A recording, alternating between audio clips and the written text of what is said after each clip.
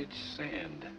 Hello, hello, hello! Welcome to Vintage Sand, episode 15, and now you get to hear me sing, "This is the end, beautiful friend, the end," which is not fair, actually, because that's the beginning of that great movie. That's the opening of Apocalypse Now, but I sing it, as you can call it singing, because we are focusing today in episode 15. We're going the opposite of episode 6. Episode 6, we focused on beginnings. Do you know the original, when he first showed Apocalypse Now, there were no credits? Yeah. Really? Yes. When I saw it, I it can't imagine it was it. very effective. And cue Napalm. I can't imagine that movie without the no broken glass and the I mirror. saw it at and the Ziegfeld, and they handed out the... That's how when I saw it, too, when I first saw it, there were no... And it was beautiful the way they did it. I like that one. Wow. That's a thought. But we... Anyway, back to we are focusing on endings, and we take this episode's name after my all-time favorite title card, which I've mentioned in these pages before. That would be the end of Jean-Luc Godard's Weekend, which is the end of his great period from 60 to 67, and you may recall that the end of card says, end of film, end of cinema. I mean, JLG's a little bit arrogant, but you cannot spell Godard without G-O-D. So, and we'll have to argue that one out sometime. But so today, on episode 15, we're going to be talking about our favorite movie endings, and something that is almost as difficult, maybe more difficult than beginnings to do well. We've talked a lot about how directors, even our greatest directors, seem to have forgotten how to do endings. I point to Lincoln as an example. You have that perfect ending with him walking down the hall into history, and then that would have been it's funny, as I know we've talked about this before. I think that would have been a great place to end it. At the same time, I like the part afterwards when it continues. Yeah, but we're in a theater, but it's not that theater. It's where Robert's going to see a magic show. That was an odd choice. What? That was an odd choice. Or and we've talked about the end of Departed also. I mean, first of all, let's forget about the rat on the balcony, because that's the single worst last shot ever. We'll get that out of the way now. From one of our greatest directors. I'm guessing it was in the script, and for whatever reason, Scorsese didn't put his foot down. Ripped the page out. Get it? It's about rats. But the film goes on for 45 minutes too long. People seem... It's because folks don't seem to trust... Spielberg does that too. Look at Saving Private Ryan. All of Spielberg's movies go on too long. I mean, end it with Tom Hanks. Earn this. Earn this. I know. Don't go back to the graveyard with... I hate the ending of Saving Private Ryan. God, yeah, why? Yeah, he could have... I think that would have been a perfect thing. Earn this. And then just a close-up freeze frame of his face. Done. Fade out, done. Yeah. We all would have walked out of the theater with our heads hanging down, but... Instead we get, no, was I a good person? Oh, God. Did I live a good life? I wanted to yell no. Oh, God, Lord, what? Trust Who us. cares? We got it. So, even our greatest directors, even the Spielbergs and the Scorseses have problems with endings. So, to do a great ending is something that is a true achievement. And so... I found it very hard to narrow it down to Oh my God, yeah. Well, and so many things kept popping into my head. I didn't entirely. I cheated a tiny bit, but that's okay. I did on the beginnings episode too. Episode 6, by the way, which is freaking awesome. Check it out. I just picked 5 that I really liked. I mean, I'm not saying these are the best. I like yours. I like a couple of yours. I can't say my 5 are the best endings ever. I wouldn't attempt to say that, but at the same time, I was trying to get variety and ones that also have very, very great last shots, but also they don't just... It's not just a great shot. The movie has built up to that moment. Exactly. And I think all of ours qualify for that, but I just have 2 questions before we begin. Question number 1, will John go with Citizen Kane again? Drum roll, please. No. Oh, all right. And I said I've talked about Citizen Kane quite a bit, so I decided I would not do that, even though I think it's a great ending. And it's brilliant. No trespassing. And second question is everything just leading up to that last part too. The shots of all paraphernalia in the basement and everything, and the flames licking at the sled, and then following the smoke out the chimney. But we're not doing Citizen Kane, everybody. I just want to let you know. And the second question, of course, is what's in the box? What's in the box? What's in the box? All right, with the all-time, the one scene in that film in 7 that Fincher shoots outdoors, not in the rain and the dark, is just that's on my honorable mention list. The end of 7, that entire sequence out in the desert is just. I have never seen 7. Oh, I've seen it. It's very disturbing and upsetting and graphic and kind of gross. Yeah. But I saw it once, and I was kind of like, that's enough. It was extreme, but the ending was completely unexpected. Who directed that? Fincher. It was Fincher's first great film, and then he had that nice run into The Game, and then into Fight Club, and then he became just a really, really good Hollywood director. I didn't like Fight Club, and I didn't like The Game. I love Fight Club. Some people put Fight Club on the top of their I know they do. Final shot list. Yeah, the building's coming down, and I'll take 7 because that scene just takes you at about 12 left turns as you go. Well, a lot of people consider the ending of Inception is one of the great endings. That's in my honorable mentions too. I mean, it's been analyzed that last part. No, and I've never seen that reaction in an audience before when the top is spinning, and it looks like it's wavering a little bit, and then cut to black, and the whole audience went, "Oh, come on!" It's like, no, it's like I love. Well, guys know how I feel about Chris Nolan. I think he's maybe our best around today. So, anyhow, we move on to Michael. Why don't you start us off? Okay, I'm starting off with my all-time favorite movie, which is Vertigo. I know we've talked about it several times. We avoided Vertigo for I think 4 or 5 episodes. I think it's pretty good. It's back. It's back. Well, I chose it as one of my beginnings. And I'm choosing it as one of my endings, and it is an amazing ending. With Scotty Ferguson forcing Judy to return to the scene of the crime where Galvin Elster throws his wife off the tower, drags her up to the winding stairway, and then he gets to the top. She pleads with him. She really does love him and didn't want to go through with the murder. None appears. I hear voices. And Judy throws herself off the tower. Does she or does she fall? I've always wondered about that. Well, we're not sure. Yeah, we're not sure. I always thought that she was startled by the nun. And she backs up and... You're not sure. I always like to think that she just saw the nun and just gave up. It's possible. It's very possible. Well, when you first see it, it looks like a ghost. Yeah. Exactly. But what's beautiful is the last shot. Scotty just stands there and looks down and looks after her. And we don't know what he's going to do. And his arm's in the same position as he is in the dream. Right. Yeah. Also that shot. Well, I don't want to interrupt you because you're probably going to... That's okay. But we're among friends here. Interrupt me. The shot, it's the way it's composed. It's like he's standing or lying in a grave. Oh, yeah. Yeah. And what's beautiful about it is we don't know what he's going to do. If he's going to throw himself off after her, if he's going to go back to Midge, or if he's going to become catatonic again. Yeah. He just stands there, and the film stops. Not even the end, which is unusual for movies. I'm getting there with the Hitchcock, too. What? Now, there is an additional ending. Oh, the European. You had to mention the European ending. In fact, I have a theory about the European ending, and I have it on the DVD of Vertigo. The DVD says it was an ending that European markets forced Hitchcock to make. And it's Midge listening to the radio in her apartment, and it's announced that Galvin Elster, the mastermind of the murder, was at large in Europe, and authorities were closing on them. She turns off the radio. Scotty walks in the apartment. Midge wordlessly makes him a drink, and that's it. No music, nothing. Now, I looked up on Wikipedia. They said it wasn't European markets, that it was Paramount. Basically, the code. Right. Couldn't let a murder get away. Wanted an additional ending. And because, look at Diallo Beak. They get away with it, know, and that was a very, very popular movie.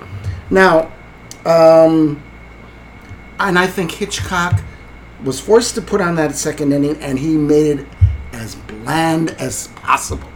because it is a bland ending. Yeah, it's like the forced ending to Last Laugh that they did for Murnau. Murnau one ended tragically, and they made it end with him saving this millionaire in the bathroom. Remember, who gives him like all his whole, and Murnau made it as stupid as possible to get back at the studio. I think he made this as bland as he can, and to my knowledge, it was never actually shown.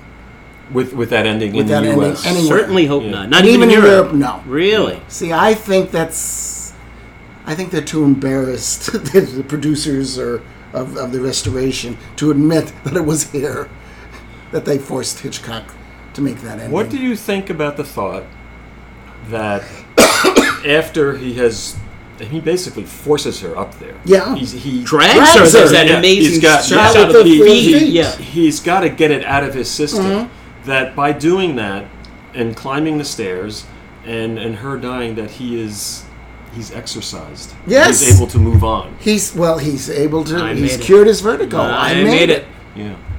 It's possible. But then, look what happens. Then again, how can someone... I don't know. We're very apt pupils. We should be able to figure this out. Well, that's what I love about Vertigo, is the fact that it doesn't have a definite ending. Surprising for 1958. Exactly. Yep. Yeah. So, I don't know. I've run into so many people who just assume that he jumps. I mean, it's possible. Yeah, that's what I've heard a lot of people say that. It's possible. We never know for sure. Of course, if you put on that stupid ending afterwards, then you know he doesn't jump. Yeah. Yeah. Well, again, I wish some of our more recent filmmakers had ended when they should have, like Hitchcock knew how to do. As I say, I'm positive Hitchcock made it as bland and as nothing as possible to make sure that they didn't use it. Yeah, no, they're almost as catatonic as the scene is when he's in the institution. Well, not even that. I mean, it isn't even done well. It's just it looks like they're ready for the setup now. And you know what, Michael? I don't think Mozart's going to help. Boy, that's a good one. God, I love that line. I love that whole scene. And you never see her again. No, and that long, that's wonderful. Fade out. Yeah. Long fade out. Yeah. It takes forever for such an amazing movie, because the way it just keeps pulling you in and pulling you in and pulling you in. And before, I've seen it so many times, and it will show on TV, and it's like, oh, I'll watch the beginning, and before I know it, I've watched the entire thing. You can't watch a few minutes of that. Dear Scotty, and so you found me. Johnny, what's your number 5? I mean, we're not necessarily going in number order. Your 5th. Okay, well, the first one I want to talk about is The Searchers. 1956, directed by John Ford, with John Wayne, of course, Jeffrey Hunter, Ward Bond, Vera Miles, John Quaylen, Harry Carey Jr., and Natalie Wood. For those of you that don't know, The Searchers is a Western about the search for a girl who has been kidnapped by Indians during a raid. And what I want to talk a little bit is that The Searchers is considered by many to be one of the greatest movies ever made. It's not just Westerns, Yeah, it's number 7 on Sight and Sound's all-time greatest movies list. I personally would not rank it that high. I think there's some great things in the movie. I think it's kind of uneven. I think Wayne is great in it, but some of the acting is not good, and it hurts the film. Not a Jeffrey Hunter. Jeffrey Hunter is not good. I mean, I can understand why they cast him. He's the right type for that role, but he's not a good actor. He's not good in it, and it hurts the film. Ward Bond is very good. Yeah. Vera Miles is very good. The whole stock company. And there's I mean, the photography is gorgeous in it, but there's an occasional jarring studio shot that obviously was not done on location. It just doesn't mesh well. Was it a successful film when it came out? That I don't know. I don't know. I don't think it did really well. Yeah. And I know that the book it was based on had a different ending.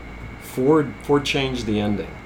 And the score is rather heavy-handed. Yes. It's Max Steiner. And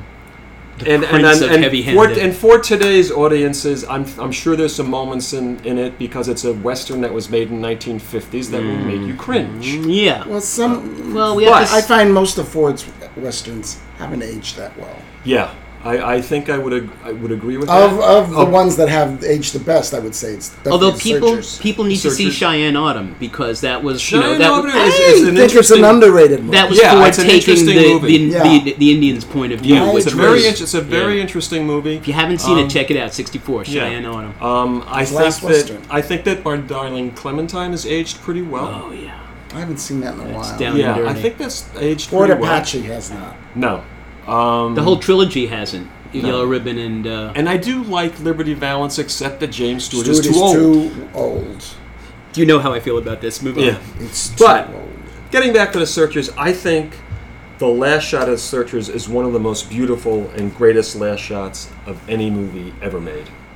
The entire movie just slowly builds up to that last shot. It's so beautiful. The use of the framing of the door, which is also the way it begins. And after what we've seen everybody go through, we want him so much to become a part of that family. But he just can't do it. Too much poison in the veins. Yeah. There's no room for it. But the ending is kind of the same as Liberty Valance. There's no room for him in this new West. Yeah. All right. Or like Once Upon a Time in the West. Yeah. There's just no room for that kind of brutal violence that he represents and the racism. That he and you think that maybe perhaps after he's scalped Scar and he has finally found his niece, that maybe he has exorcised himself of this poison, but he just can't allow himself to be part of that family, and he's basically destined to wander alone the rest of his life. It's very sad. Yep, and the door just closes, literally. Yep. It's so beautiful. Through a black screen, which everyone's copied and stolen. Yes. Oh wow.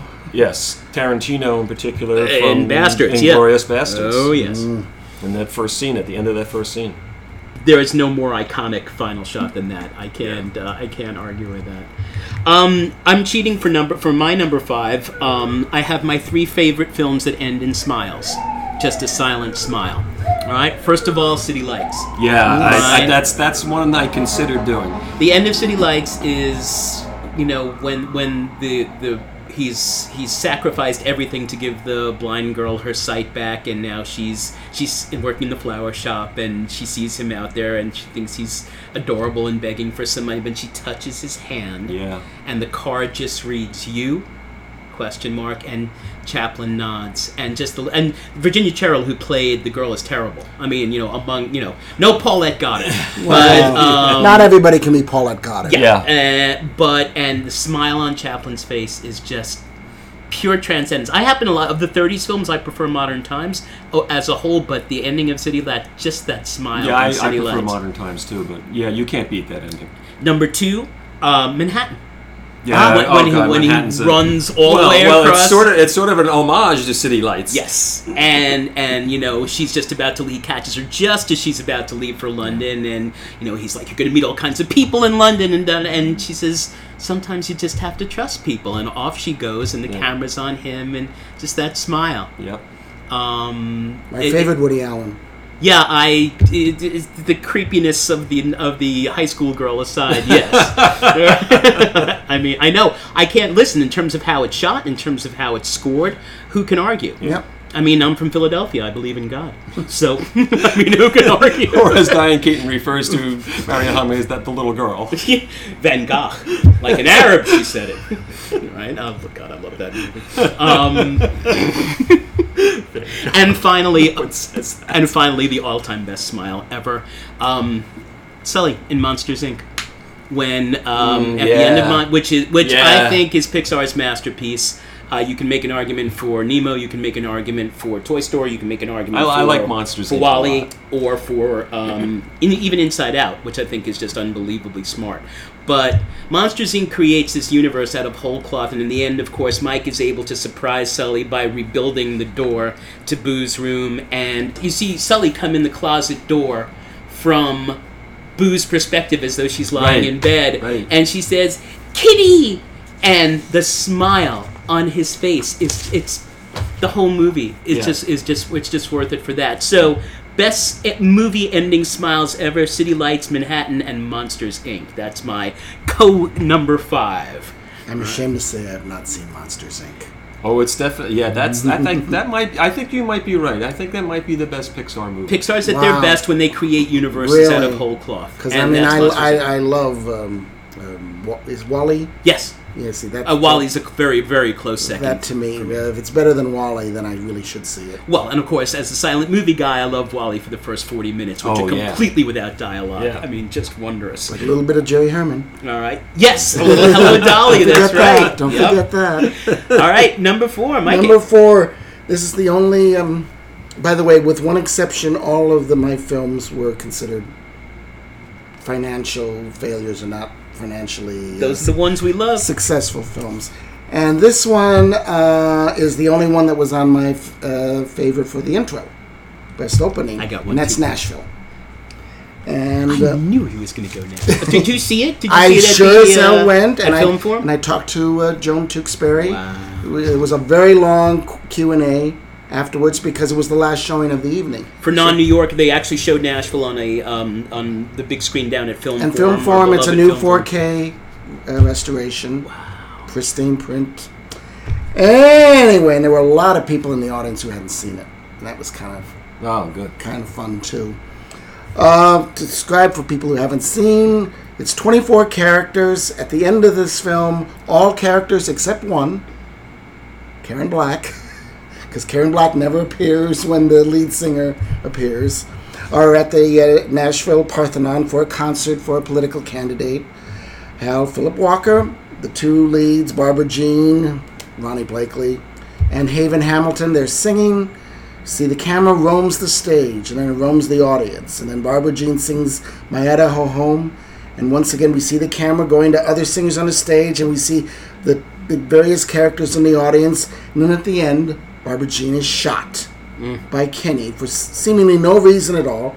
Haven is also shot as he was giving flowers to Barbara Jean, and he yells, "They can't do this to us. This isn't Dallas. This is Nashville. Sing, sing, sings." And he gives the microphone to Albuquerque, the housewife who's run away from her husband. And she winds up singing beautifully. We don't hear her at all throughout the film. And it wasn't a surprise to me because it was played by Barbara Harris, who won a Tony Award for The Apple Tree, which is considered, singing 3 different roles is considered a hard role to sing. And then she sings It Don't Worry Me, of all songs, which Keith Carradine wrote. And the crowd surprisingly settles down. You know, Barbara Jean is taken off the stage by all the other musicians, which I thought was interesting. It was this time I actually watched it. It was like literally all the other musicians who were scheduled to sing are carrying her off. And we presume that she dies because you hear her husband saying, "I can't stop the blood." And that's the only line of dialogue you hear for the rest of the film. And then you see the other reaction to some of the other characters to the assassination attempt. The vet who was in love with her, the would-be singer Suleen Gay, who wanted to be her. And the concert just continues with Albuquerque singing It Don't Worry Me, backed up by the Black Gospel Choir. And then the audience joins in, and it seems that everything has been forgotten about the attempted murder. The camera pulls back from the Parthenon and a huge sign that says Hal Philip Walker for President. And the American flag, and everybody's singing It Don't Worry Me, and the camera raises and looks up at the sky, and the film's over. And that's it. So powerful. And a little piece of trivia that I found out through Miss Tewksbury. There was another scene in the film Barbara Harris was supposed to have shot, where you actually do hear her sing. And it's done in some sort of studio. And this particular day, she didn't show up. She was like four hours late. Altman was ready to kill her. Barbara Harris was supposedly a little nutty, although Hitchcock adored her. Apparently, he was the one who talked her into doing Family Plot. Yeah. But so she just didn't show, and when she finally did come, he said, "Fuck it, we're not going to shoot this scene." And Tewksbury realized that really added to the film because it was important that we don't hear her sing until the very end. Yeah. Again, great filmmakers realizing that what you don't show is often more powerful than what you do. The question that I asked Ms. Tewksbury, because I was been wanting to know this for 44 years, is I had read that there was an 8-hour version And then Altman cut it to 3 hours and 30 minutes, and it was the studio that cut it down to the version that we see now, and that's not true. He did the cutting. He had full control. He realized he had to make it less than 3.5 hours, and it was all him. So, did anyone talk to her about the ending? Did she actually, the way the ending is in the movie, did she actually write that, or was it? Yes, but she did. A lot of it was improv. A lot of it was because I know how Altman made movies and the way he allowed everything to be very, very loose and encouraged actors to improv and sometimes write their own characters. And basically, it was structured that character would be shot, which, by the way, upset Barbra Streisand to no end. Really? When she saw that movie, because this is one of her big fears. And when John Lennon was killed, apparently reporters came to both Tewksbury and Altman saying, well, this is your fault, Yes, of course. All right, then. But as beautiful an evocation of what America is as anything you'll ever see or read. Yeah. I mean, I think it's a masterpiece. It is one of the best. Definitely his best, and I think one of the best films.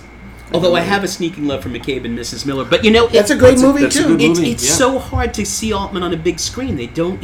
I've seen almost no Altman on a big screen. I know, and that's what's so great about this. Nashville just being. That's if you get a chance to see any Altman on a big screen, especially from 70 to 77 or so. Absolutely, which brings up that all the movies we're talking about deserve to be seen on a big screen. Oh, absolutely. No. Well. Yeah, we got to keep the big screens going. That's why I pay $5 for $10 for the popcorn or whatever, because that's where they make their money. I'm like, okay, I could bring in my candy, but if this is what keeps them open, I'll do that. Johnny O, number 4. Okay. My next movie is Open City. Città Aperta.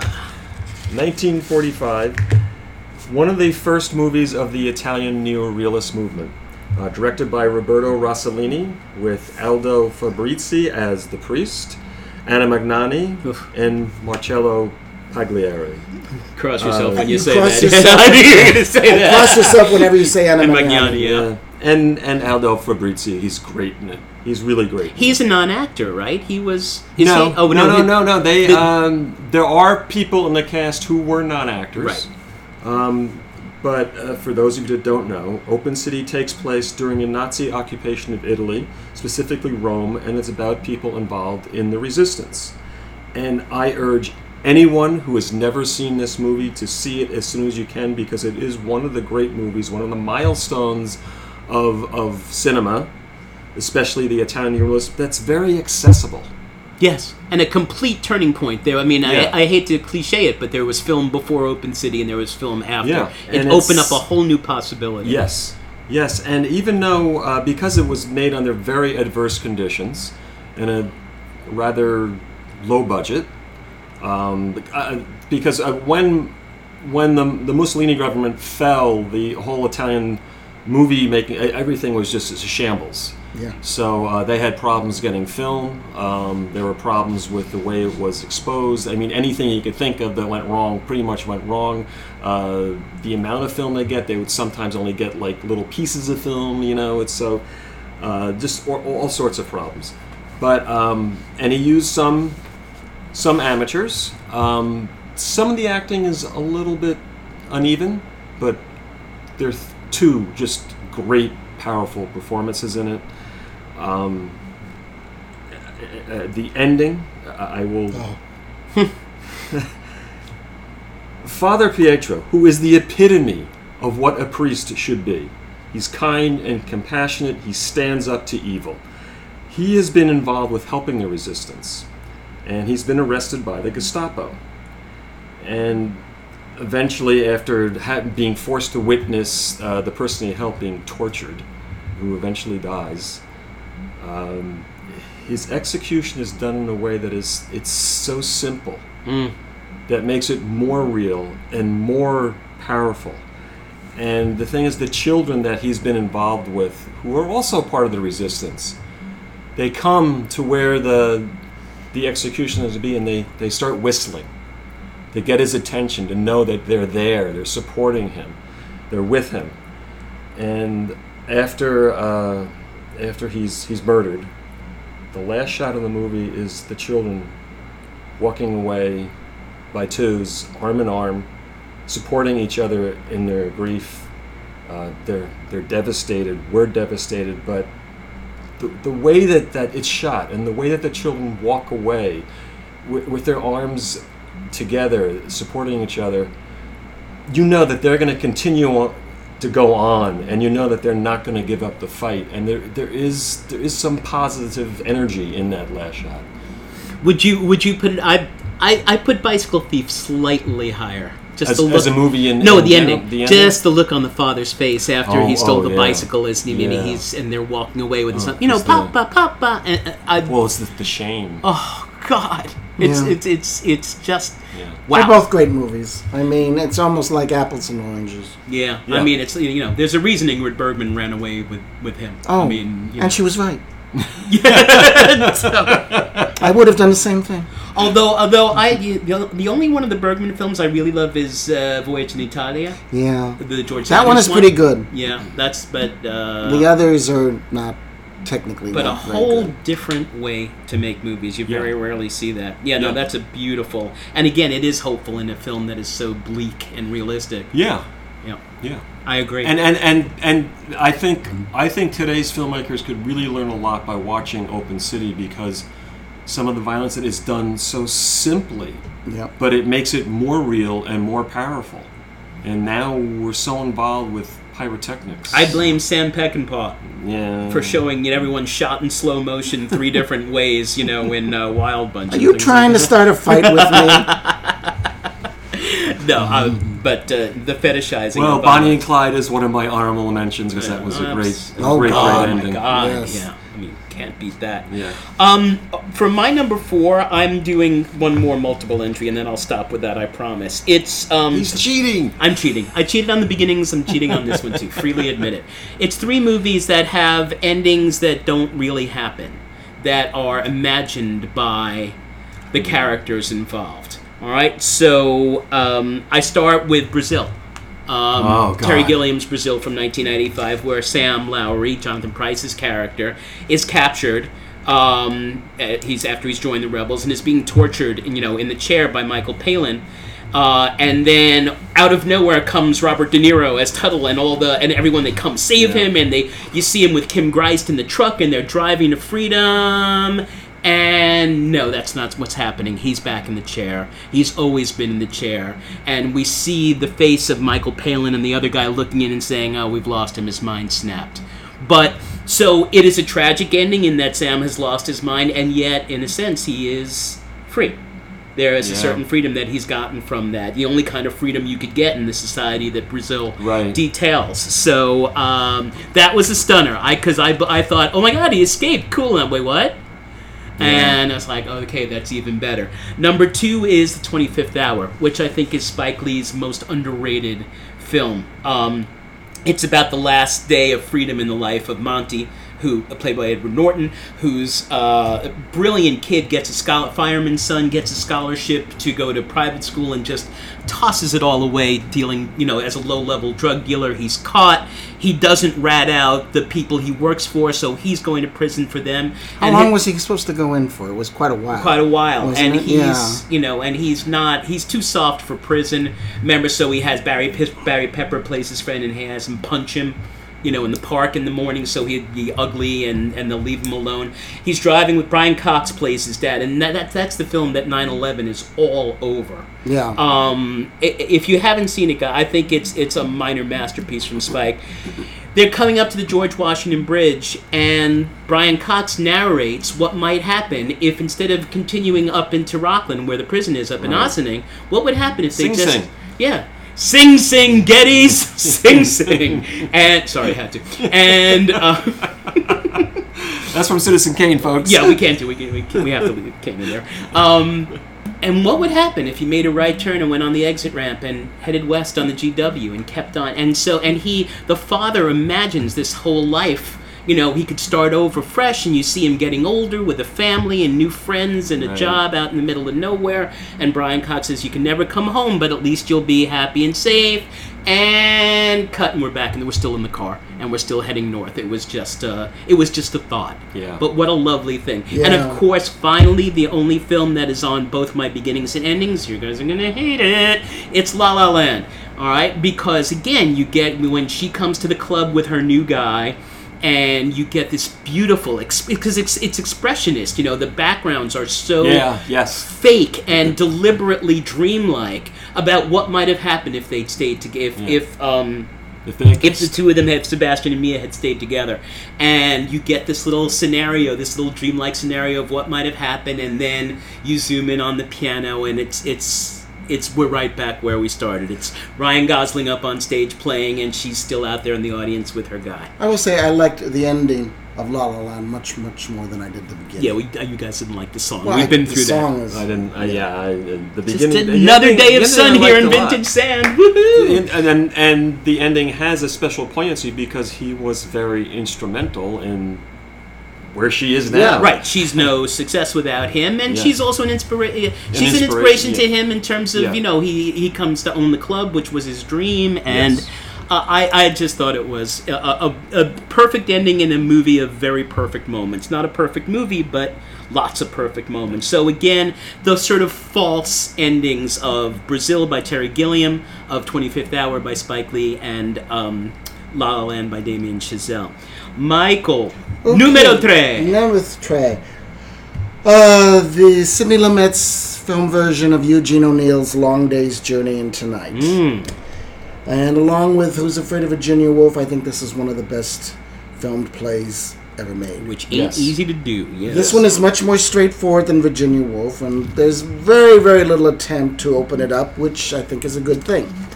But the final scene, where Mary Tyrone comes into the parlor dragging her wedding dress, and she's totally zonked on morphine.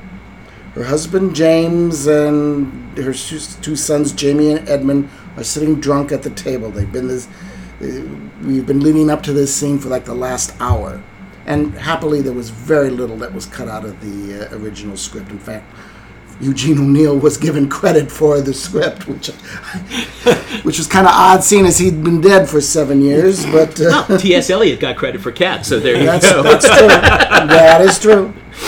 Then Mary plays the piano, something unrecognizable, and then starts to talk about how her hands have become crippled and how her high school nun teacher was going to scold her because she hadn't been practicing.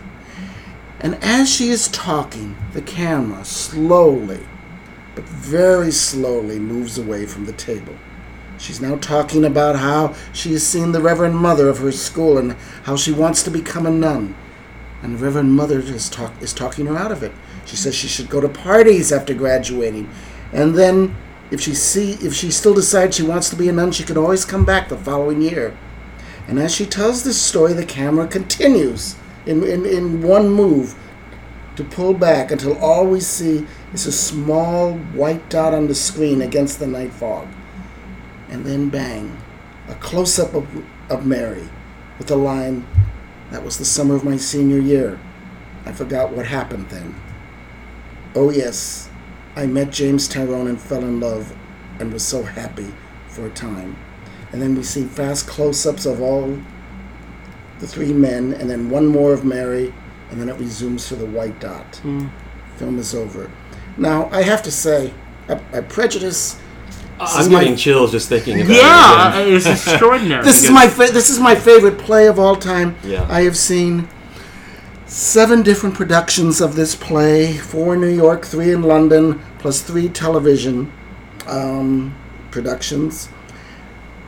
And yet I've never seen a better James Tyrone by Ralph Richardson, and I've never really seen a better Mary Tyrone than Katharine Hepburn. And I tell anybody who says, "Oh, Katharine Hepburn, she always does the same thing," I always tell them, No.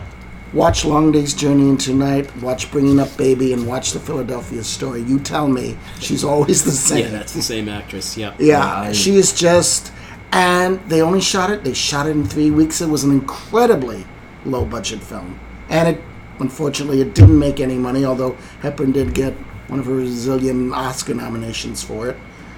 And it's just to me, powerful, I agree. It's my film. favorite play too, and I also think it's still the best version of that play that's around. Yeah, I can't argue with that. I saw the Philip Seymour Hoffman. That was pretty close. That was pretty good.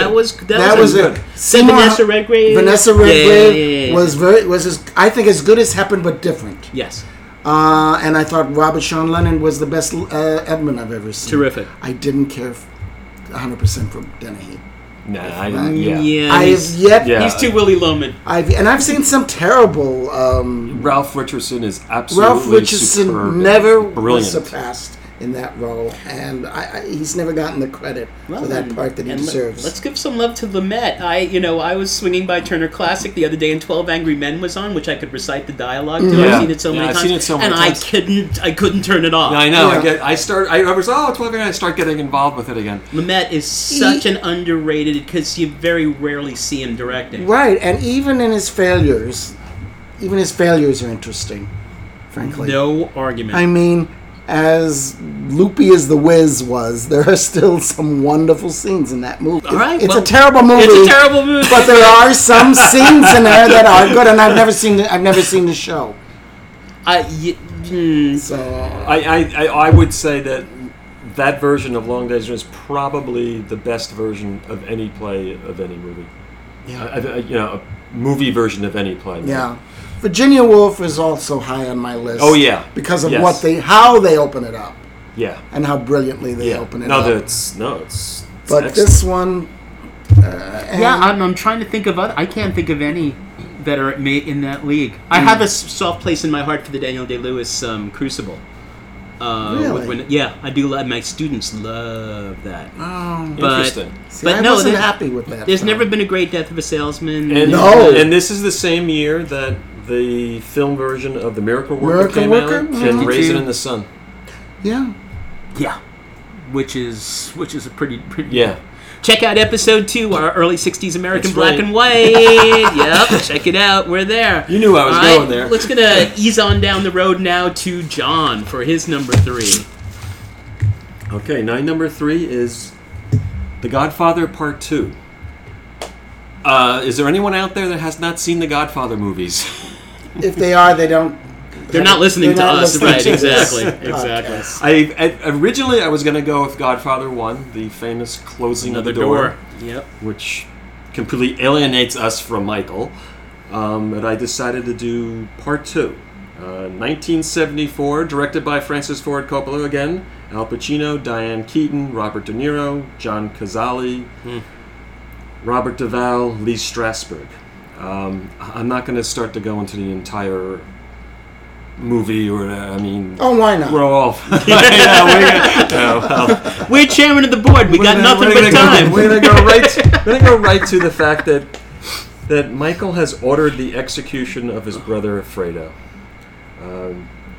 We see Michael alone as he's pretty much right after it's been done, because he's watched it from his room out on the lake. Yeah.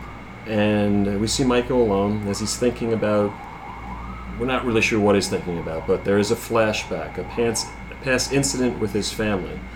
Michael, Sonny, Tom, Fredo, and Connie are getting ready for their father's surprise birthday party, which happens to also be, it's not quite clear if it's actually it's the day after, I think, Pearl Harbor, the attack on Pearl Harbor. And it starts to come up, and Sonny says they're all a bunch of saps, and Michael tells them that he's enlisted in the Marines. Yeah. And Michael and Sonny fight about the fact that Michael is enlisted, and it's Fredo that praises him for doing so and offers his hand to Michael. Mm-hmm. And we see a different Michael. He's idealistic and does not want to be part of the so-called family business. And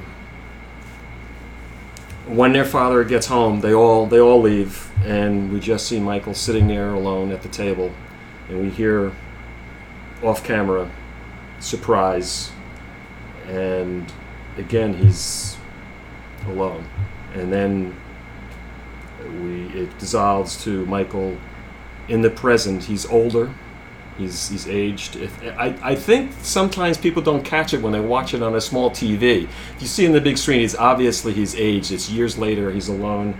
He's completely alienated himself from his family and has betrayed himself and the ideals and aspirations he had as a young man. And that's the ending of the movie.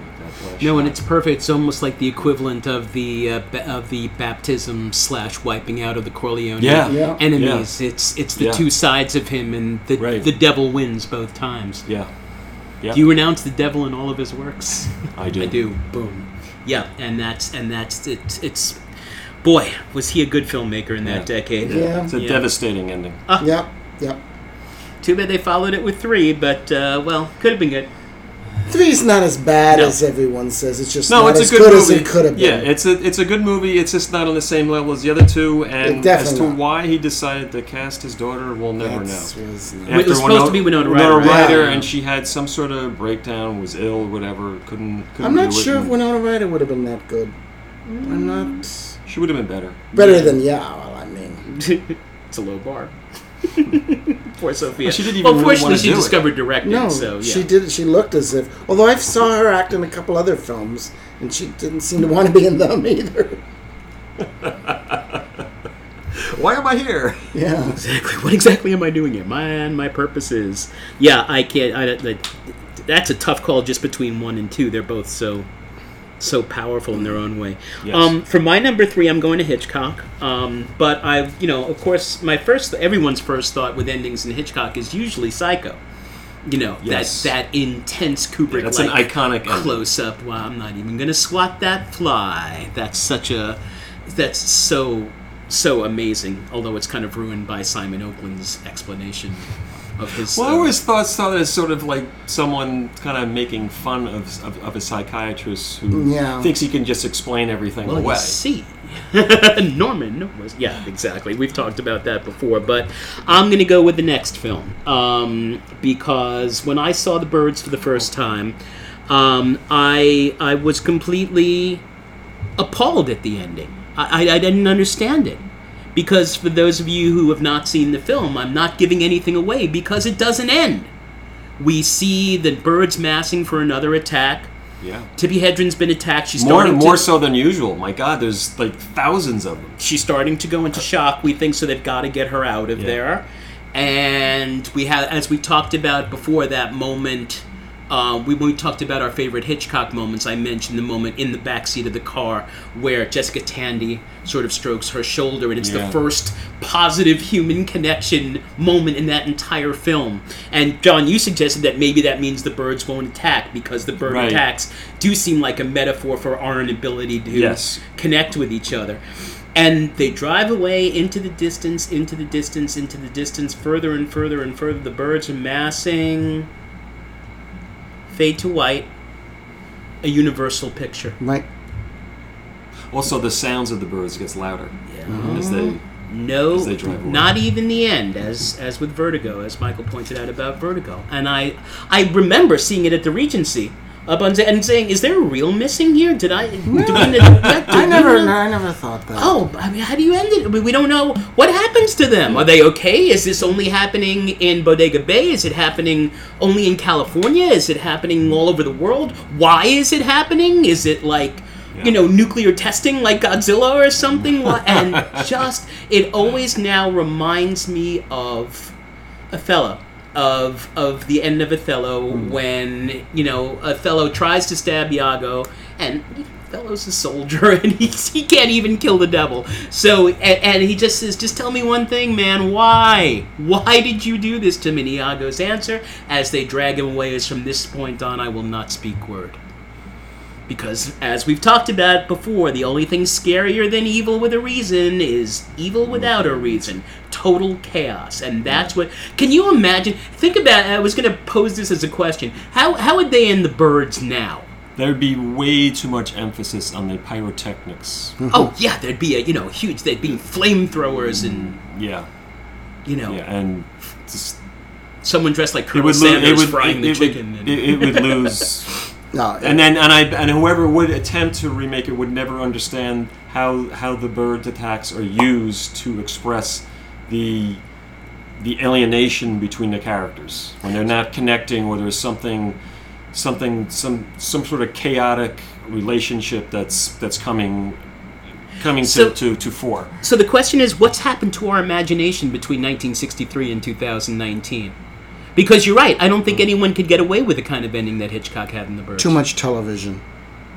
I don't know. No, but it may be. I mean, people will argue that what killed music, what some people killed pop music was MTV, in the sense that it handed you the images rather than you having to sort of create them for yourself. So I don't know. I just can't imagine them making it today. No one would have the guts to make that ending today. No, true. I think. Well, also, I think like Vertigo. Yes, absolutely.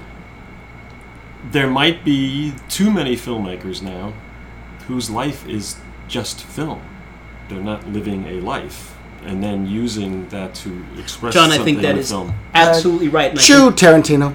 Yeah, not to mention any names, Quentin Tarantino. No, but even some of my best film students, lived in film, and if they got good advice along the way, it was, go out and live your life. That's where your ideas will come from. Your ideas will come from life, not from film. You can learn technique, but yeah, absolutely. And I've said this to you guys before, people having taught for over 30 years now, people say, what's the difference between the intelligence level of the kids back then and now?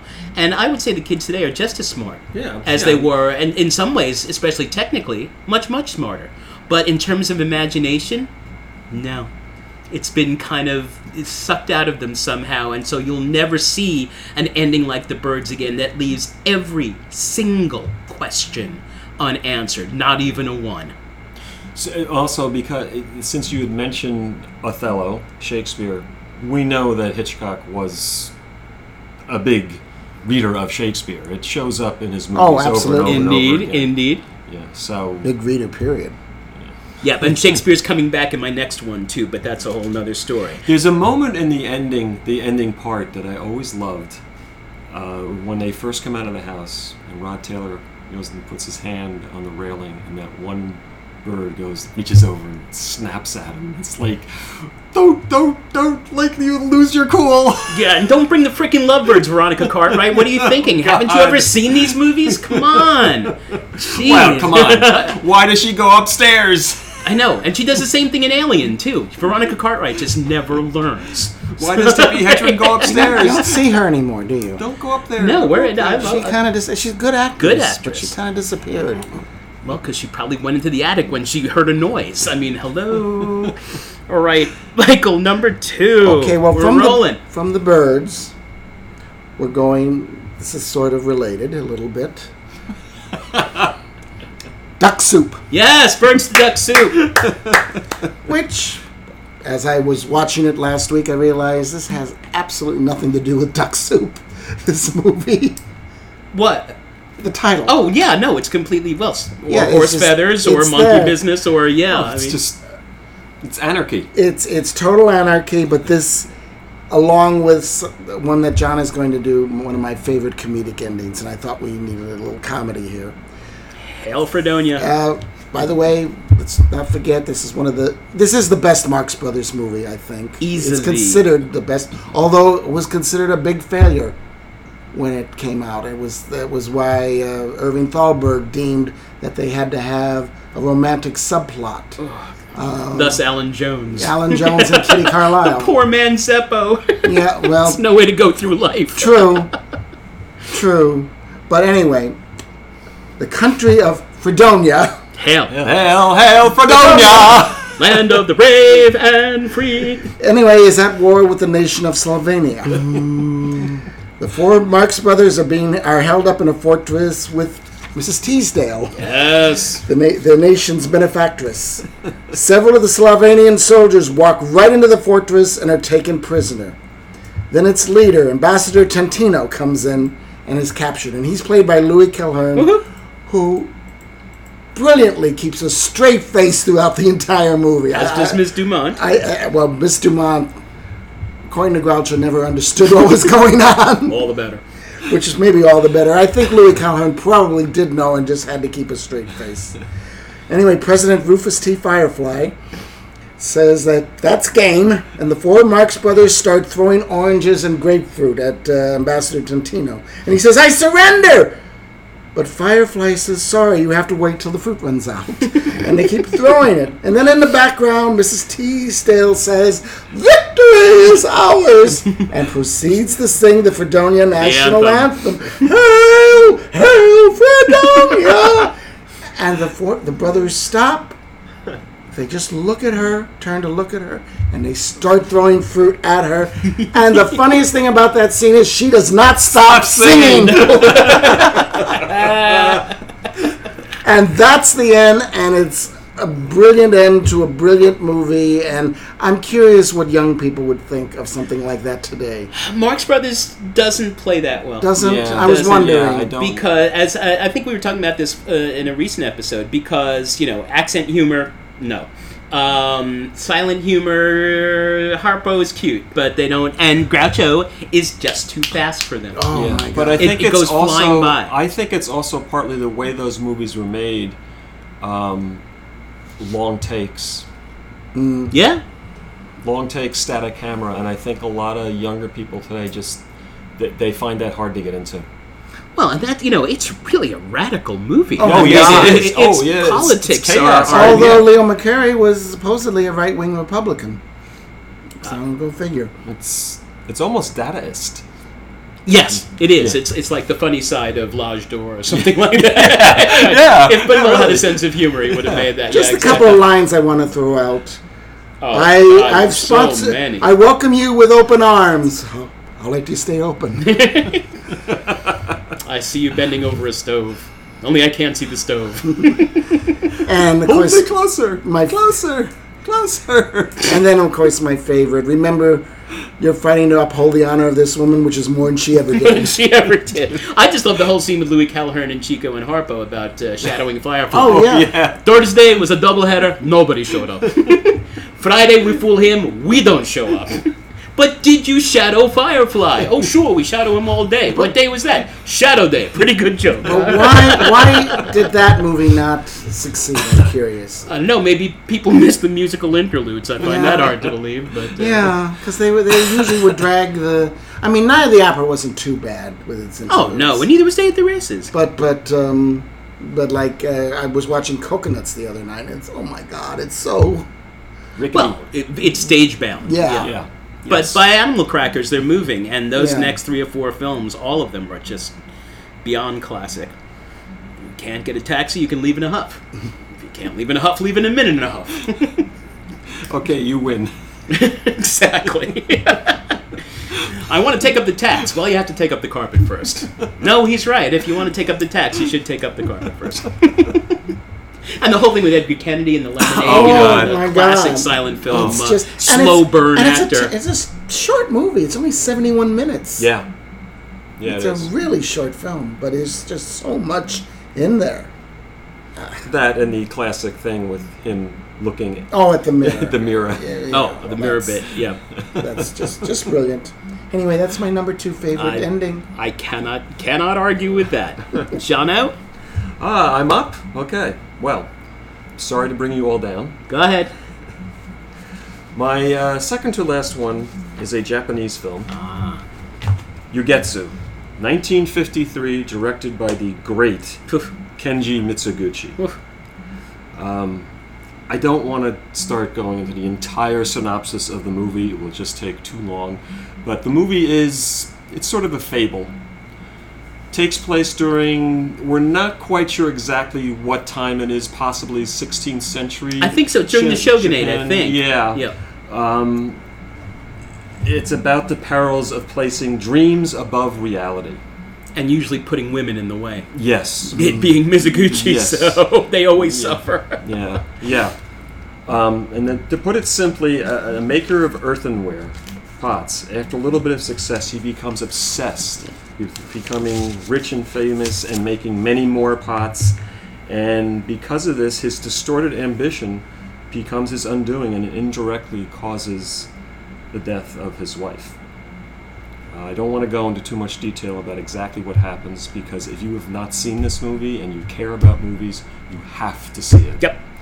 I took my wife to see it at the New York Film Festival a couple of years ago, not knowing what the response was, and she was just, I've never seen anything this beautiful before. That's the other thing I want to see, because it really demands to be seen on a big screen, because the images are so beautiful and the way they're composed. I don't know how well they will read on a TV unless you have like a gigantic, flat screen TV. So when he finally returns home from going through trials and tribulations of learning his lesson that he should have never left to begin with, his wife greets him, and they're both overwhelmed with joy and happiness to finally see each other. And the next morning he realizes that his wife has died, and that he was dreaming or maybe visited by a spirit or ghost. It really is the ghost of his wife, because after the potter Genjuro falls asleep, we still see his wife there. She lights the fire. She watches over him and his son. And the child, yeah. And then when dawn comes, it's when the other villagers come and explain to him what has happened. And there's narration from the wife. So she's a present spirit. She continues to look after them. And there's this beautiful line where she says, "You have now become the man I always hoped you would be." And she says she's always going to watch over him. Yes, right? Yeah. Yes. His sister-in-law brings food over to give to Genjuro's son, and the boy, at this point too, he's really discovered his true calling, and he's become a very loving father too. That's why she says, "You have now become the man I always hoped you would be." The boy brings the food to his mother's grave as an offering to her spirit, and we see him, it looks like he starts to pray. And as he adjusts a plant that he's put on the grave, the camera begins to rise, and we see the other villagers working in their fields. And despite all the great tragedy and sorrow, life goes on. If movies can be profound, then Ugetsu is one of the most profoundest movie ever made. It's amazing. I have not seen it since college, but I still remember. Yeah, it's stunning. Yeah. It's I mean, and there are others. There's Life of Oharu and there's Sancho, which are all made in that great early 50s period of his. But wow, yeah, I can't argue with that. And that almost fits into what I was talking about we thought the ending was going one way. Yes, we thought she was alive. Yeah. And his friend who goes off to become a samurai, his wife becomes a prostitute, right? Yeah, that's how he first sees her, and he learns his lesson too the hard way. But they have been reunited. Yeah. Just extraordinary, and I'm headed to Japan for number one, also from the early 50s, but that's a sneak preview. All right, so sorry for the cliche at number two for me, but I have to do it. Probably the most famous last line in a Hollywood film, and that, of course, is "Forget it, Jake." It's Chinatown. Because that's a line that has, first of all, it's a perfect movie. I mean, we've talked a lot about Chinatown, and there's no need to go through it. If you haven't seen it, you really can't quite call yourself a film fan. I know that sounds obnoxious, but it's true. Well, I think that's true about all the movies we're talking about. Yes, but it, to me, it has a couple of contexts that make it very interesting, because Chinatown comes to represent. It represents no cross. It represents all that power behind the power that you can't see, that you will never see, that is running your life and your world, and you have no idea that Noah Cross is out there because he's very, very quiet. And coincidence that this comes out, at the end during Watergate, at the apex of Watergate. Right. So, I mean, I'm sure that was a coincidence. Obviously, I don't think they planned that going in. But it's incredible. Second of all, in the context of Polanski's career, Polanski it's evil always wins, and good stands by helplessly, like Jake Gittes in Mr. Gitz in Chinatown, like oh, Rosemary, you don't have to join us, but a baby does need his mother. And especially, I told you I was going to bring back Shakespeare. Aside from Brannig's Henry V, my favorite Shakespeare adaptation is Polanski's Macbeth, because he actually improves on the play by adding that scene at the end. Because Shakespeare's Macbeth ends with resolution and restoration of Scotland. Right. Malcolm's king, everything's going to be fine, you're all lords now, the first that Scotland's ever seen, you're earls, and all hail, Malcolm. One more scene in the Polanski, where you see someone in a hood riding in the rain and you don't know what's going on, and of course, we stop outside and it's the witch's cave, and it's Donald Baines. The younger brother, and the whole, rather than closure, it's Polanski saying, oh, no. The whole thing is going to start again. Right. Even Pianist, which we talked about a couple of episodes ago, while he escapes, he makes it through the war, but the German who spares his life, we see him starving to death in a Russian prison camp. Right. Or Death in the Maiden, where Ben Kingsley, who we're not really sure if is the torture or not, we see him alive at the end at the same concert with Sigourney Weaver and her husband. Yeah. So this is a theme. Far superior film to the play.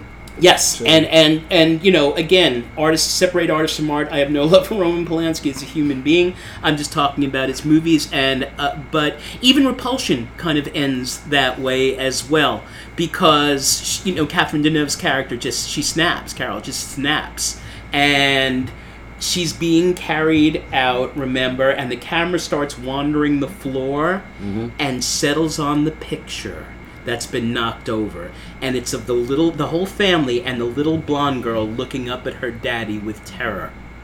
Yeah. And all of a sudden we understand why she has behaved the way she has and why she snaps. I mean, a genius of a filmmaker, and Chinatown is, from My Daughter, My Sister, My Daughter, My Sister, My Daughter and My Sister, through the shooting, through Evelyn's eye, which we've we've looked at the eye, we mentioned the eye before, through Catherine being taken by she shoots Daddy right in the and he doesn't even stop moving. He just keeps coming. It's like Iago. You can't kill the devil, and and the cops, we don't know if they're operating independently or whether they're on Cross's payroll. They shoot at Evelyn, they kill Evelyn, and Catherine is whisked away to quote-unquote safety by her father/grandfather. Right. And all the basically good Jake Gittes can do is stand there helplessly while Joe Mantell, great character actor who plays his partner, says, "Line, forget it, Jake. It's Chinatown." And can you get any better than that? No, it's a truly great movie. Yeah, and a truly great director, and I wish he'd led a better life. But a theme I think that's prevalent in Chinatown, and it does kind of seep into other Polanski movies, is that whole idea that when good people stand by and do nothing. Right, which was his experience in the Holocaust. Yes. I mean, as an 8-year-old escaping from the camps and being used as live target practice by the Nazis. Right. So he certainly comes by whatever problems he has, honestly. Yes. But, by the way, he was good friends with Jerzy Kosinski. You heard there's a new film of Painted Bird coming out. Really? Yes, coming out. It played at Venice, and it's extremely graphic, and it's like the book is, and extremely controversial. I read the book. No, it's not. No, Polanski's new movie is about the Dreyfus Affair. That's right. Which I've heard mixed things about coming out of Venice, but a Polanski movie is an event. I'm going. I hate to put money in the pocket of someone who's theoretically and in real life a pedophile, I guess you could say. But on the other hand, there's the man and there's the art. So, and that's an argument that is just beyond us. So, before we go into our number ones, any honorable mentions? 2001. The Star Child. Yes. Dr. Strangelove. We'll Meet Again? Yeah. Yeah, I mean... The Third Man. Or Mein Führer, I Can Walk. Yeah, well... that whole... The Third Man. That's a great last line. For studio movies, Casablanca. Oh, how can you beat that? Of course, Citizen Kane. I mentioned Bonnie and Clyde before. You mentioned Psycho. The 400 Blows. Yep, the freeze frame. Freeze frame. My. Yeah. Oh my. I'd add to that list 7, as I said. And we mentioned Inception. I'm going to throw in two more. One silent. Abel Gance, who became famous for doing Napoleon, shot a film in 1919 called J'accuse, which is about the First World War, and in which he had served and had been injured, and he filmed this. It's an anti-war film, and he actually, the last scene of the movie is the dead soldiers rise from their grave and march. And playing the dead soldiers were actual soldiers at the front who were probably going to be dead within the next few days. I mean, so the resonance of it is just it's a slowish film, but it's just extraordinary. And I'm also going to add Aguirre, just Klaus Kinski on the raft, to quote Citizen Kane again, lording it over the monkeys, right?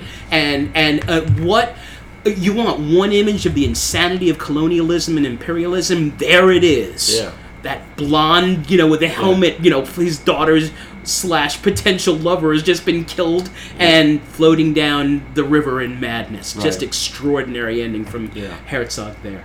So with I got a couple. Yeah, all right. So give me Sunset Boulevard. I think that's a great ending. And Touch of Evil after the Restoration. The ending of A Touch of Evil, where Marlene Dietrich says goodnight to... I love that ending. But I didn't like it originally because they added the very last few notes of the Henry Mancini score, which made it sound like a TV movie. But when they cut that, and you just see Dietrich walk off, and you hear the music of the bordello or whatever she was running, then it's just brilliant. What does it matter what you say about a person? It's thinking the same thing. Wow. And she shot that in one night. Yeah, she's Dietrich. Unbelievable. Goddess. There you go. All right, those are good honorables. So, and your number one? My number one... Okay, I am not saying that this is a number one movie. I'm not even saying it is a great movie. In fact, I didn't even have a copy. I went to Barnes & Noble and bought a copy because I really wanted to watch this movie again. But this is a total studio movie from the early 60s. It's Blake Edwards' Days of Wine and Roses. Oh. Now, there's a story behind the ending, but I'm going to give the ending. This is Jack Lemmon's first drama. He had just come off of Some Like It Hot, The Apartment, The Notorious Landlady. This was going to be his very first drama, and at this time, Jack Lemmon was a big star. Was this before or after Irma la Douce? This was before. Before. Yeah. But he was a big star. He could get anything he wanted made. He wanted to do a drama. Jack Warner decided that he would take the chance, risk Warner Brothers and whatever. He would make this movie. Now, the last scene in this, it's about two alcoholics, married alcoholics, played by Jack Lemmon and Lee Remick. The very last scene of the film is Joe and his estranged wife, Kristen, in Joe's apartment. Daughter is sleeping in the next room. Joe is a recovering alcoholic, and he's basically trying to talk Kristen into joining him in a life of sobriety. She's been sober for 2 days, but she cannot imagine a life without drinking. The irony of this is she was a teetotaler when she met him, and he got her into drinking by drinking, brandy Alexanders and things like that were dessert drinks. But he turned her into an alcoholic. He pleads with her, tells her that if she can't stay sober, they can't be together. And she tearfully leaves, and we see her walking down this rather shabby street in San Francisco, in this crummy neighborhood that Joe's lived in. And he's been sober, as I said, for over a year. And then the daughter, who's 5 or 6, comes out, gets a drink of water, and asks when her mother will be coming back. And Joe replies, "Mommy is sick. When she is better, she will be back." Daughter goes back to bed, and Lemmon looks out the window, and we see that same street that Kristen has walked down. But there are lights illuminating Bar that are flashing. And the last shot is Lemmon looking out the window with the word Bar flashing on and off in his reflection. So we don't know if he can stay sober. Sober. It is a totally ambiguous ending. Anyway, throughout the film, Edwards was shooting a few slapstick scenes to keep Jack Warner happy. For those people who don't know much about Jack Warner and didn't see Feud, which was about the Bette Davis, Joan Crawford feud, Jack Warner was a grade A prick. No other way to describe it. He threatened to sue the Marx Brothers when they made A Night at Casablanca over copyright infringement, until the Marx Brothers said that they were brothers before the Warner Brothers and they were going to sue him. True story. Yes. Not making it up. So anyway, finally Edwards had the whole his cut ready to go, and he showed it to Jack Warner, and Jack Warner was horrified by the ending. He said, "You cannot release the movie with this ending. You've got to have Lemmon shoot another ending." Little did Warner know that Edwards had a feeling this would happen. So when the film was finished shooting, he told Jack Lemmon to go on a long vacation and get lost. And Lemmon, and I think at the time his new wife or girlfriend Felicia Farr, went to Europe telling no one where they were. And nobody knew where they were, including Edwards, from what I understand. I think, and every day Warner would call up Lemmon's agent. "Where is Lemmon? Where is Lemmon?" "I don't know," and he really didn't know. And in the meantime, they had a limit on. They were supposed to put the movie into previews when they had the sneak previews. And it was supposed to be released on Christmas of 1962. The Happy Holiday. And Happy Holiday. And finally, Warner just threw up his hands. It was either not shoot the ending and go on to 1960, or put the movie into 1963.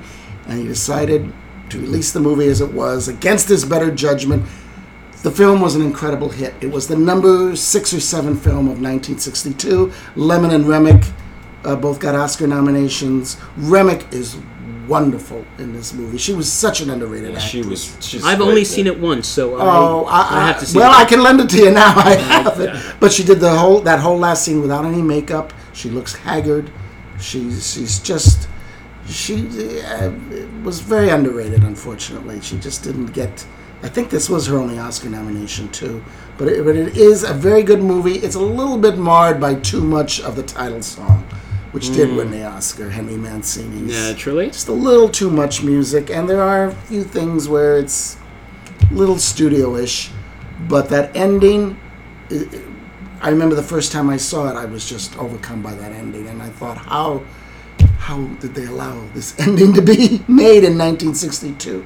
And Edwards and Lemmon had to fight it, and they never told Warner that it was all planned, that Lemmon was going to stay lost. The story never came out until after Warner died. I never associate Blake Edwards with drama. No, but he did a few.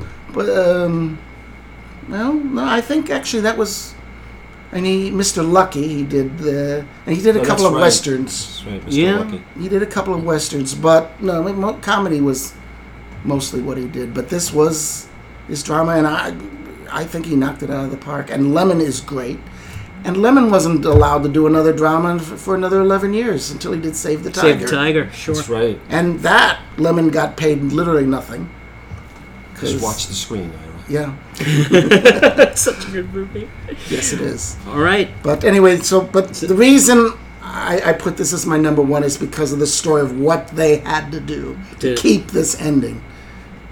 By hook and by crook, and it was definitely... It was worth it. I mean, apparently Warner threatened Lemmon's agent with his life or something. That sounds about right. He was such a horrible man.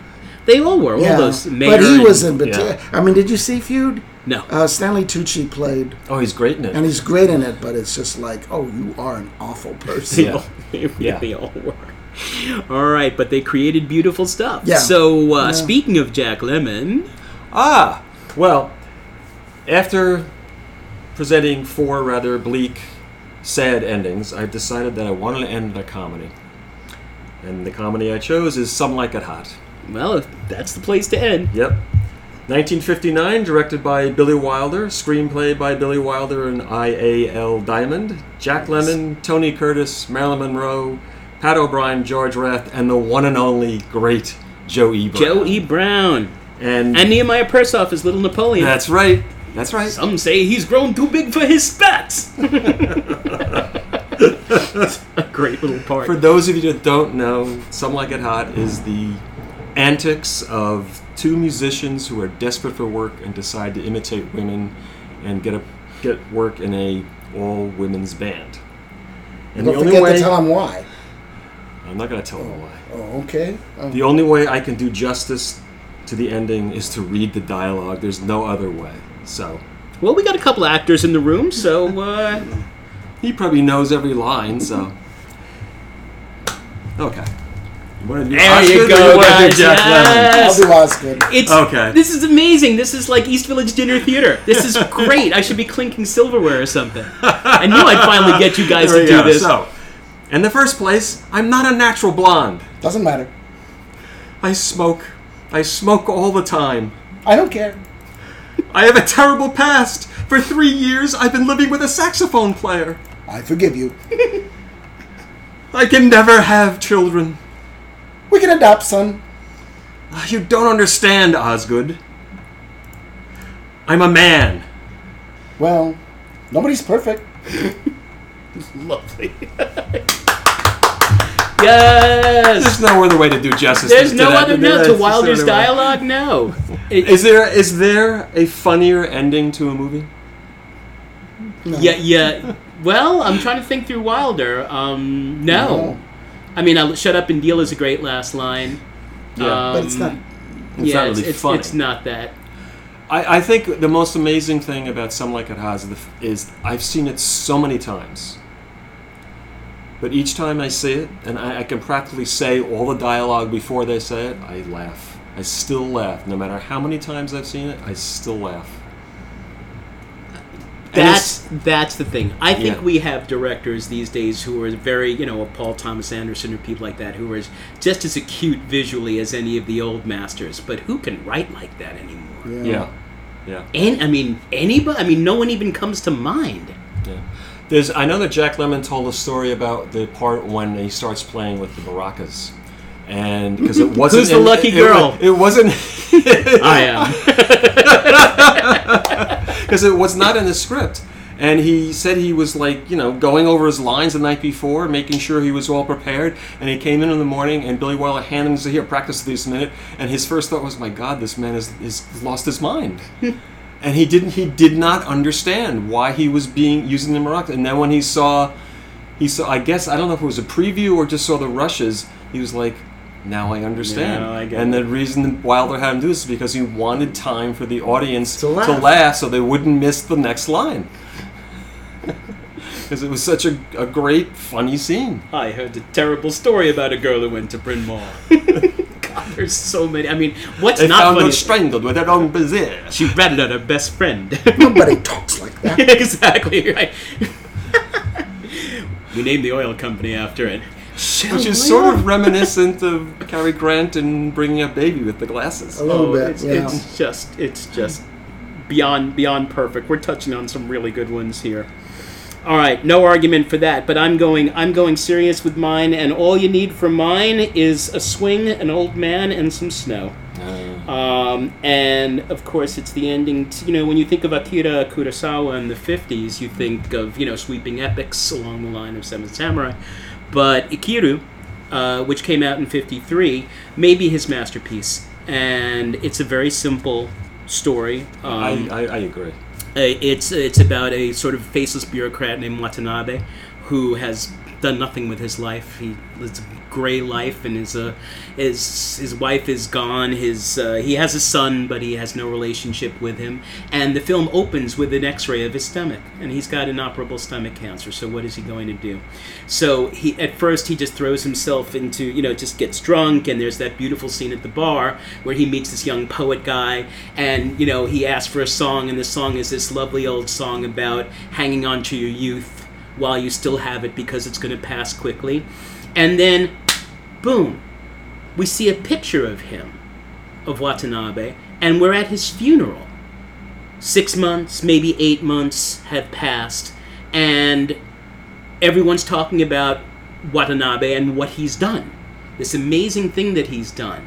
And then a stranger comes in, and it turns out it's the policeman who found Watanabe's body, and it turns out that he found him in the playground that he built for the children. That was his last thing. It was his legacy. It was because he wouldn't take no for an answer, because what did he have to lose? Right. So he parked himself at bureaucrats' doors for hours, for days, for weeks, and wouldn't let anyone go until, by hook and by crook, he got the playground built, turned this horrible piece of urban wasteland into this playground that the kids would play in forever.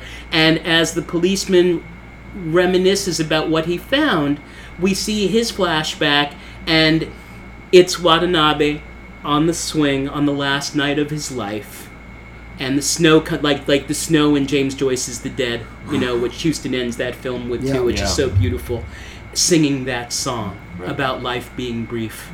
Life is brief, and it's a film that changes you as a human being. It's a film that transcends film. It's a film that transcends art. It is.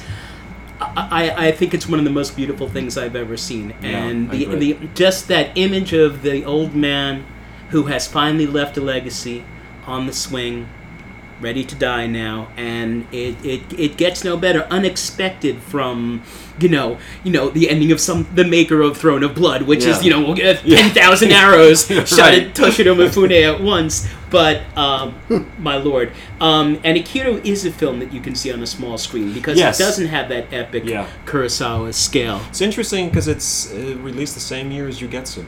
Yep, and only a year after Tokyo Story, sort of the Ozu's Tokyo, the big three of Japanese filmmaking. Yeah. Kurosawa was always not as beloved in Japan as Mizoguchi and Ozu were, because he was not considered Japanese enough. He was considered too Western. And his influences were very much Shakespeare. Bad Sleep Well as Hamlet, and he did films based on Dostoevsky, and his last great film, of course, was King Lear, which was Ron. But my goodness, when that talent is brought to the human scale, it's a very accessible movie too. And Watanabe's played by Takeshi Shimura, who is not as famous as Mifune is, but maybe the greatest that could play anything, because in his next film for Kurosawa he plays the leader of the Seven Samurai. So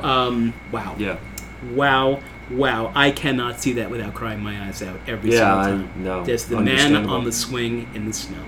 So there you have it, my friends, our favorite endings, and we kind of went all over the place, and but now, and you promised me you're going to do this, all right? So now we have to have the first annual Daniel Plainview End of There Will Be Blood, End of That Movie imitation contest. All right, ready? All right, I'll go first. I'm finished. Michael? I'm finished. John? I'm finished. That's good. I'm finished. I give it to John. I do too. So we're finished. We finished the episode. We successfully did, except we have to do a brief necrology. We have to mention the loss of Peter Fonda. Never mind, although I know you guys don't like Easy Rider. I'm not a huge fan. Mm-hmm. I do like some of the stuff he did with Monty Hellman, some of the lower budget, some of the biker films from the 60s are interesting. The Corman stuff. Yeah, but he's not in it. That's the problem. Yeah, I can't argue with it. I wish I could. Now, I've never seen The Hired Hand, which I've heard is... I never did either. Very good things about that after he died. And was nominated for Ulee's Gold. Ulee's Gold, he won the New York Critics Award. Which is excellent. Which is excellent. I would have given it to him. Best movie about beekeeping ever. No, but he's really good in it. Well, he does his father. He did, but yeah. You could do worse. And then the following year, or 2 years later, he had a very small part in Steven Soderbergh's The Limey. Right. Oh, which is a very great movie. Point Blank redone. Yeah. He is wonderful in it. He's I love the line. That's right. He plays the Hollywood exec. Yeah, that's right. I remember. It's a small part. Oh, is that a good film? Yeah, and it's an odd career. Yeah. Well, it is. Yeah. Especially compared to his sister, not just his father. Yeah. I guess he and his father did work together, didn't they?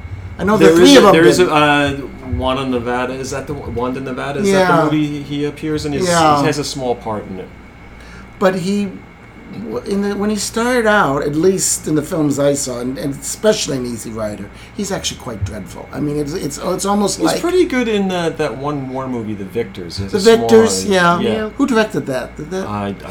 Because other people... Research. George Hamilton was actually pretty good in that, so to make George Hamilton pretty good... That's not bad, that's not bad. And the other... director who was good with actors. Yeah, it's possible. No other people, but we have to pay tribute to a departed institution. After 71 years, non-New Yorkers, the Paris Theater closed. It is literally the last screen in Manhattan that was a single screen. It is. It was the last theater that hadn't been plexed, and it was just epic. Just a gorgeous, beautiful theater that, closed and opened and closed and opened. Well, it was usually open. I mean, they did some renovating with the seats, but it just didn't seem to work.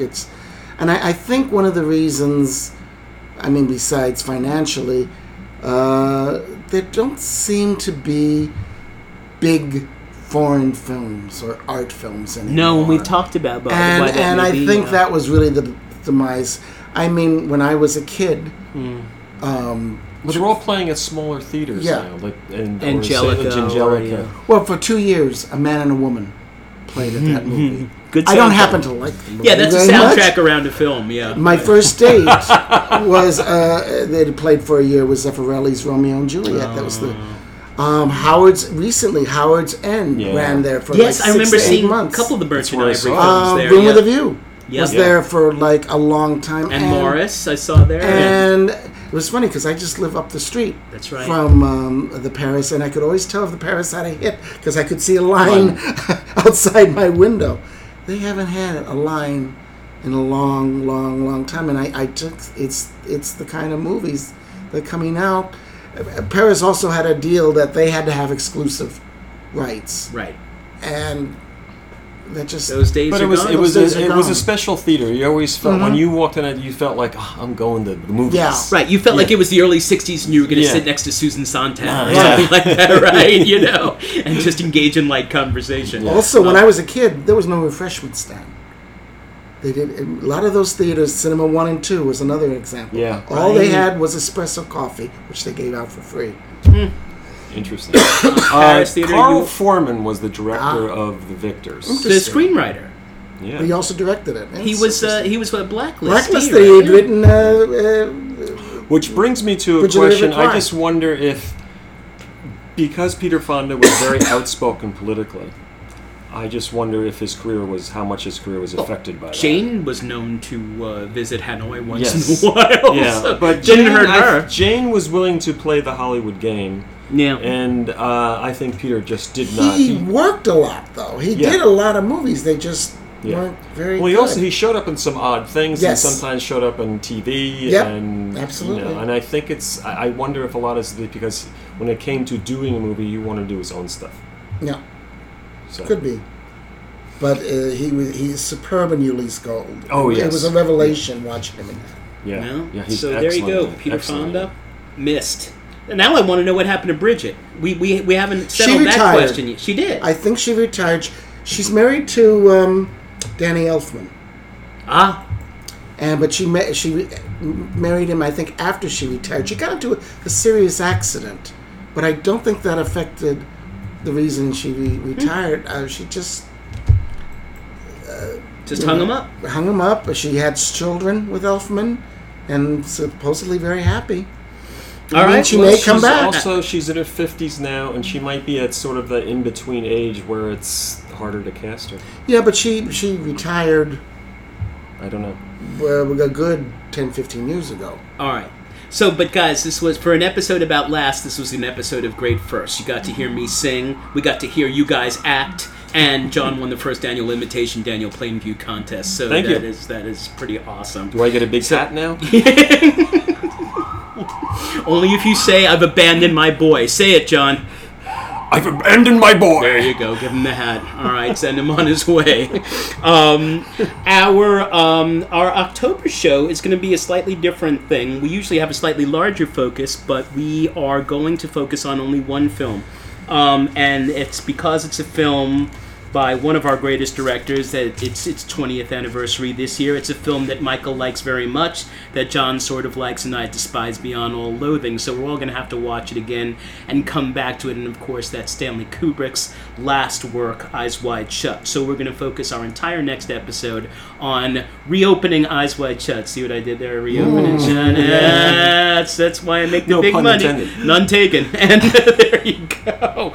So, and then anticipation, because November and December we're going to do a two-parter, our top 10 of the decade. So is it too early? Should we wait until January? No. Well, we don't know. There might be something great that comes the last week of December. Yeah, all 8 hours of The Irishman. Yeah, I can't wait for that. I've seen that November 4th, actually. 8 hours. it's the Greed. 3.5 it's hours. The Greed cut. Oh, really? Yeah. It's really. Oh, yeah. I didn't know it was going to be that long. So, but maybe we'll talk about it. But we definitely want to do a two-parter. 10 through 6, and then 5 through 1. Yeah, I agree. Yeah, okay. And we'll see how it goes. And Mike's in a play, so Cat in the Hat Tin Roof. So he may not have time, which is good news. So as ever, Vintage Sand is a 5 9s and a 4 production. We want to thank Melissa for her production help. We are not thanking Mama Sue for the space because, once again, hopefully for the last time, we are at Vintage Sand Studios Sur-la-Mer. Where we do research and special effects. That's true, and all are welcome. So, and we thank Gabby for the logo. Please check out our website and give us suggestions and feedback and tips. That's www.vintagesand.com.